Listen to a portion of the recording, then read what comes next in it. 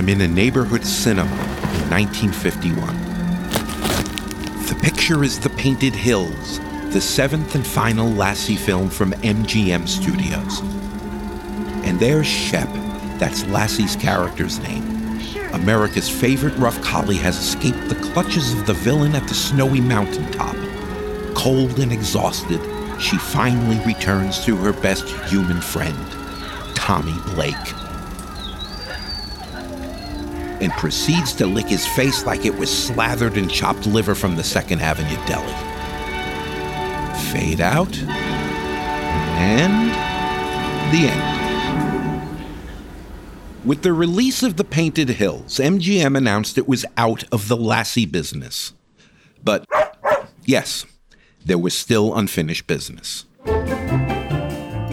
which had to do with Rudd Weatherwax, the owner and trainer of Pal, known to millions as Lassie, and owner-trainer of 8 subsequent Lassies, all male. Why all males? Call it Hollywood body shaming, 50s style. As the Orlando Sentinel reported, the female collie goes into heat twice a year, at which time she sheds much of her coat, causing hair and makeup issues for filmmakers. And what's this about Rudd Weatherwax? Seems MGM still owed him some $40,000 in back pay. And that's when they made a deal. In lieu of cash, Weatherwax could have the rights to the Lassie name and trademark. If this had happened a decade earlier, Weatherwax might have been lucky to tour Lassie through county fairs and supermarket openings. But this was the 1950s, the dawn of popular television. A meeting or 5 later, Pal was back on screen. The small one this time. In 1954, 2 TV pilots were shot in Calgary, Alberta. One of them was titled The Well. Now, okay, time out. The host is taking a time out. A little myth busting here. Nowhere in all Lassiedom will you find a story of Timmy falling down a well and Lassie running to get help. In this episode, at a remote well, it's young Jeff, not Timmy, who encounters bad guys. One of them played by future Leave It to Beaver dad Hugh Beaumont, of all people. That's when Jeff sends Lassie for help. It's the same ones, Lassie.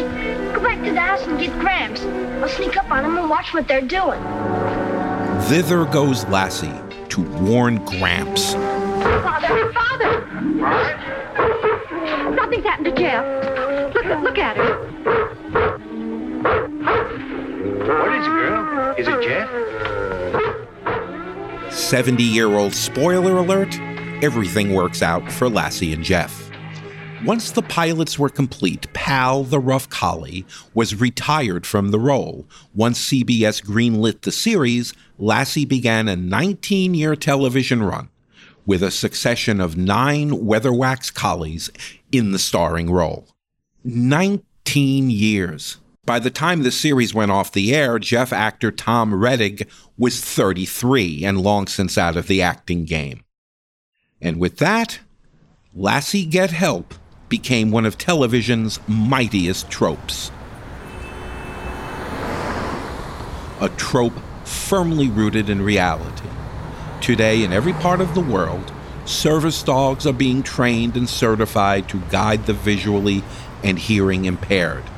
And now, science is exploring new frontiers in canine capability.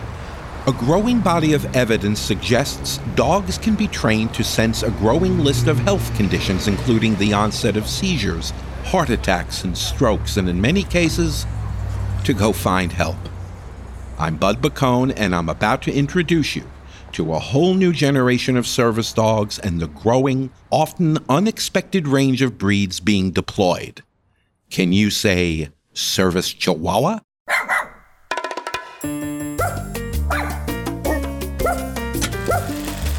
There have been dogs as long as there have been people. Cookies!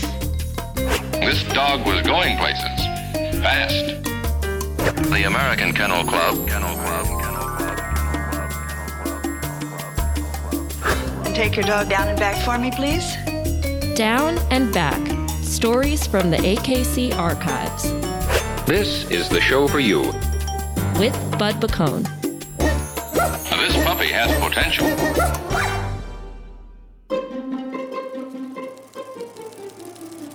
Meet Buddy, the world's first guide dog. Introducing the world's first guide dog, Lux of LaSalle. History's first guide dog, Rolf, trained by Lambert A. Crimer of Burbank in 1916.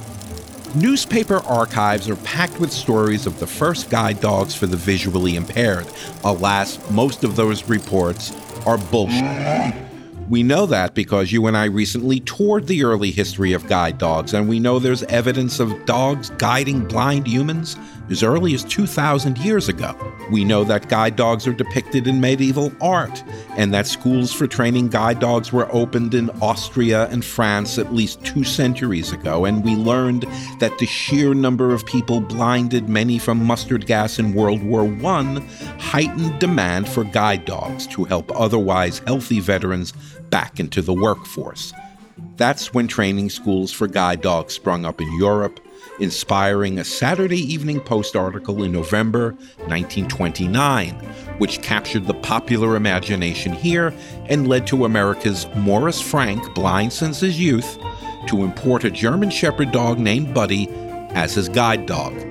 As if we hadn't learned a ton by then, we also discovered that in the early 1930s, U.S. Senator Thomas D. Schall, long since blinded in a freak cigar lighting accident, you had to be there, championed a bill requiring that guide dogs for the blind be permitted in public places such as restaurants and hotels. From then, guide dogs have helped transform the American landscape and so many American lives.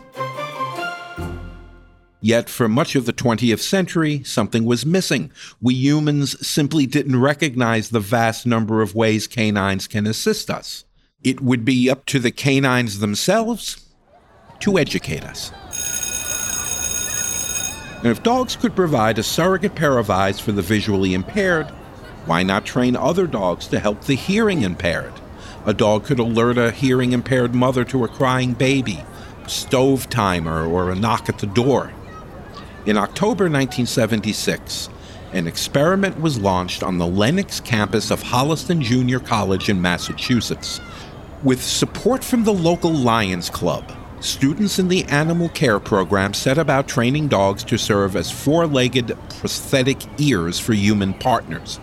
By that time, a separate organization had launched a very similar training program in Dallas, Texas. This one promoted by actor June Lockhart, animal activist and TV mom to Lassie's Timmy for 6 seasons. As a result of yet another program, University at Buffalo undergrad Wanda Miller roamed the campus with her sable Sheltie Jed, who alerted her when certain people called her name and drew her attention to specific sounds. Hearing dog groups were popping up all over America. Their success stories and positive press inspired more groups with fresh success stories, all of which has contributed to the myth that humans discovered the potential of hearing dogs in the 1970s. Why is it a myth? I'll show you what we mean. Follow me to the archives. A quick look through these albums of digital clippings tells the story. Here, in the Fort Worth Star-Telegram, a story about Leonard Morton, who learned to depend on the ears of his Doberman pinscher Lana, who would nudge him when the doorbell rings. The date? June 12th, 1949. Santa Rosa, California, 7 years earlier, November 42. There's a filler piece on Mrs. Esther Masters and how she depends on her hearing dog Mitzi, a Boston Terrier, to alert her to household noises and visitors. Aberdeen, North Carolina, 1938. Engineer Fred Lewis depends on his mixed-breed Rags to indicate when the pumps at the city water station start and stop. When that happened, Rags' signal was to take his tail in his teeth and chase it in circles a few times. Many hearing dog organizations date back to the 70s, but hearing dogs themselves have been a thing for generations. Digital dust. Because their duties are quite different from guide dogs to the blind and visually impaired, hearing dogs can be recruited from a range of breeds, large, small, and often unlikely. A Chihuahua, for instance, from the toy group isn't well suited to guide a blind human through a train station. But then, meet Apple Pie, a Chihuahua rescue who became the surrogate ears of Oregon's Judy Springborn. When an alarm clock rings, a parcel is delivered, or a oven timer sounds, or maybe all three, Apple Pie will find Springborn and rest 2 paws on her, waiting for acknowledgement. Once received, she'll lead Springborn to the source of the sound. But even the rapid growth of hearing dogs couldn't overcome the obstacles of acceptance and accessibility. That couldn't happen until Congress got its act together. You're listening to Down and Back, stories from the AKC archives.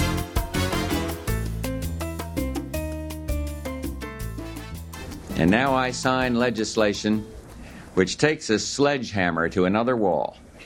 One which has... On July 26, 1990, President Bush the Elder signed the Americans with Disabilities Act, or ADA, a law which included widespread accessibility for service dogs. We will not accept, we will not excuse, we will not tolerate discrimination in America. The ADA is the progeny of the civil rights movement a quarter century earlier. The movement to end discrimination now extended to include those with disabilities and the canines they depend on. For the purpose of the ADA, a service dog is defined as a dog individually trained to do work or perform tasks for an individual with a disability. It does not classify therapy, comfort, or companion dogs as service animals. A service dog within the Act cannot be prohibited from joining a human in line at a salad bar or self-serve food line. The two cannot be relegated to a special hotel room or charged an additional fee for housekeeping. Now here's where it gets nuanced. Service dogs, by ADA definition, do not require any special certification or registration, except for those that local laws require of any pet, such as a dog license. The canines are not required to wear special vests, and they do not require third-party professional training. In other words, it's up to the human to ensure that they have the right dog with the right training in relation to the disability. Just as important is the service dog's ability to focus on its work without distraction. AKC's Canine Good Citizen title gives you a good idea of what we mean. Though not a program specific to service dogs, it's designed to demonstrate a canine's ability to meet a high behavioral standard. Just how high is the bar? Let's illustrate. We've just conducted a side-by-side urban canine good citizen test. Our first candidate is a 2-year-old Akita named Candy. Taking the test at the same time is our own down and back sound designer, Josh. Both had to pass a demanding 10-point test.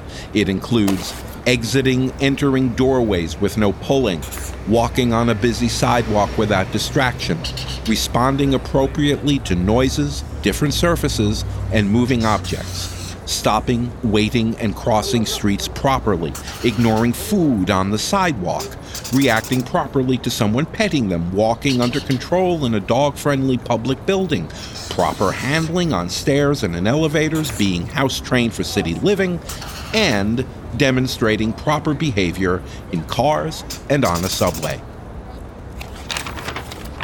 Candy's evaluation, 10 out of 10. Only a perfect score qualifies her for the Urban CGC.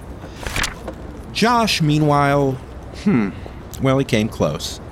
Which one tripped you up this time, Josh? The food on the sidewalk challenge.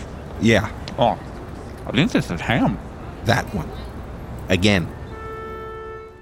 As owners and trainers struggle to keep the bar high for the performance and behavior of service dogs, science is slowly uncovering extraordinary new canine capabilities. Consider the case of Elizabeth Rudy. It was 1992 when she made her story public. Rudy was a Seattle-based veterinarian prone to epileptic seizures, and she had become convinced that her golden retriever, Ribbon, was able to sense that a seizure was coming. If Ribbon was on a leash, she would stop what she's doing, and her ears would drop down. If they were inside, she would lick Rudy's hands and sit looking at her. Sometimes she would whine. Within a few minutes, Elizabeth Rudy would experience the sensation of smelling burning flesh, the signal that a seizure was coming. Less than a minute later, Rudy would start walking in circles, bumping into things, not conscious of what she was doing. 1,900 miles away, Carrie Harrison of Ypsilanti, Michigan, noticed that her 4-year-old Welsh Corgi, Owen, would change his behavior moments before she realized she was having a seizure. If walking with her, he would stop and just sit looking at her. When she realized what was happening, she would sit down beside him. Often he'd begin licking her face. After years of similar stories emerged, a nonprofit called Medical Mutts conducted a series of tests. In 2018, 5 dogs of different breeds were trained to identify and respond to the scent of someone who's having or had just experienced a seizure. Using cotton swabs, samples were taken from the skin of people the dogs had never met. Select samples were taken from people who were experiencing or had just experienced a seizure.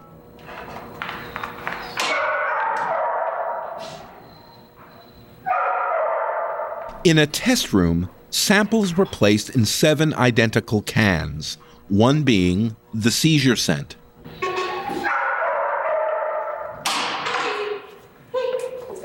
One by one, the dogs were brought into the room to zero in on that one can, knowing a reward would follow. Scientific reports published the findings. 3 of the dogs located the correct can 100% of the time. The other dogs who had less training scored 60%. It's reckoned that the human body emits hundreds of odors, many mercifully subtle, detectable to the canine nose. What these so-called medical alert canines do is learn to home in on just one of them, in the same way you and I might identify someone we know in a crowded restaurant. The dog is then trained to react in a certain way. It's some of the strongest anecdotal evidence to date that dogs can literally sniff out a seizure. The pesky word there is anecdotal. A scientific finding of "we really, really think so" won't get any tails wagging on a Nobel committee. To gain a thumbs up from the broader medical community, researchers need to identify the biochemistry behind what dogs can do. As that work continues, organizations such as Handy Chien in France are putting l'école avant le cheval. They're training and placing seizure-sniffing dogs with human partners, which isn't to take away from highly trained canines whose job is to react when their human has a seizure. Some are trained to lie down beside them to help protect them from injury. Some are trained to place their body between their human and the floor to help break their fall. And some are trained to trigger a device that signals for help. As for the science of dogs sniffing out medical conditions, much of the research is recent, but the idea ain't new. Some 2,400 years ago, Hippocrates theorized that odors, especially in a person's urine, can reflect disease. Human noses have been an instrument of medical diagnosis ever since. Only recently has attention turned to canines in a medical alert role. Olfactory superstars whose noses pack 20 times more scent receptors than a human schnoz. Yes, you in the back. What's taking science so long to look into this? Well, 2 theories on that. One, as we've discussed in the past, is that the institution of service dogs is relatively new. It took a world war to inspire the large-scale training, deployment, and in time, the normalization of guide dogs for the blind and visually impaired. And 2, there isn't yet a technology that can replicate the canine sense of smell. Research teams are working on it, but the latest reports suggest that, well, wait, let's ask.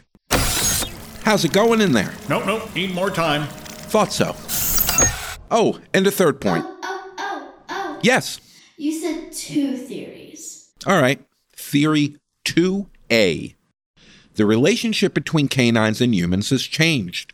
Only in the last few generations have dogs really gravitated from the shed to the bed. Where they used to be outdoor animals, they've moved indoors with their humans. In this closer, more familiar daily relationship, humans have been better placed to notice their dogs' superhuman perceptive powers and to create a whole new class of working dogs. Consider the story of Emily. She was 6 when she was diagnosed with type 1 diabetes. By the time she reached her teens, she had on 4 occasions slipped into diabetic ketoacidosis, a diabetic coma. Enough was enough. Eventually, she was paired with Coda, an 18-month-old Labrador retriever trained to smell when Emily's blood sugar was too high, too low, or just right, and to alert her to take action. Though Emily carries equipment to monitor her blood sugar, she's discovered that Coda can warn her of an imbalance as much as a half hour before the gizmo registers anything. Coda sounds the alarm through what's called trained disobedience. When something's wrong, he'll touch her with his paw. If she ignores him, he'll jump on her. If she doesn't react, he'll go find a friend or a family member to tell, and he'll stay in that alert mode until Emily's blood sugar is back at normal level. 700 miles away, in Enid, Oklahoma, Joy and Taylor Buckminster were exhausted. Their 3-year-old daughter, Kaylee, was also diagnosed with type 1 diabetes. And because her condition could fluctuate so quickly, her parents had to set an alarm every 2 hours through the night to monitor their daughter's blood sugar. It soon took a toll on their REM sleep. That's when they were paired with Memphis, an 8-month-old canine trained to serve as an early warning system, alerting Kaylee's parents to changes. Similar stories are playing out in cities and towns worldwide. So-called medic alert service dogs are being trained and deployed to use inherent gifts that are widely accepted, but not scientifically proven. And not just for detecting seizures and blood sugar levels. Growing evidence, still largely anecdotal, suggests that dogs often change their behavior just prior to the onset of a migraine headache in their human. Others can detect an oncoming bout of narcolepsy, which can overtake humans with a sudden attack of sleep and even a loss of muscle control. Some dogs, it is believed, can anticipate a cardiac emergency. Others may detect the onset of specific types of cancer. And as you might guess, dogs have been in training for the past couple of years to detect strains of the COVID virus. You remember when we were hauling Which brings us back to Lassie. We didn't want to leave you imagining that the character played by Leave It to Beaver TV dad, Hugh Beaumont, was actually a villain. In the tag scene, he pops by to announce that he quit as lawyer to the bad guy and recovered the deed to the stolen half-acre of the Miller's farm. The Millers, in gratitude, shake his hand. First Grandpa, then Jeff, then Mom, then, of course, Lassie. Oh, now that really makes it unanimous. Neither would we want to leave you thinking that the skill set of a wicked smart rough collie was limited to warning Grandpa Miller that someone's fallen down a well, though that's the sort of task long since instilled in many service dogs. Not when we know that they, like so many breeds of service dogs, can serve as a canine prosthesis, providing hearing or vision that their humans lack, or that their hypersensitive olfactory skills can help change or even save lives. Anything yet? We need more time. Even if science can't yet explain how. Down and Back, stories from the AKC archives. Visit akc.org for more on all things dog and find bonus materials for this episode.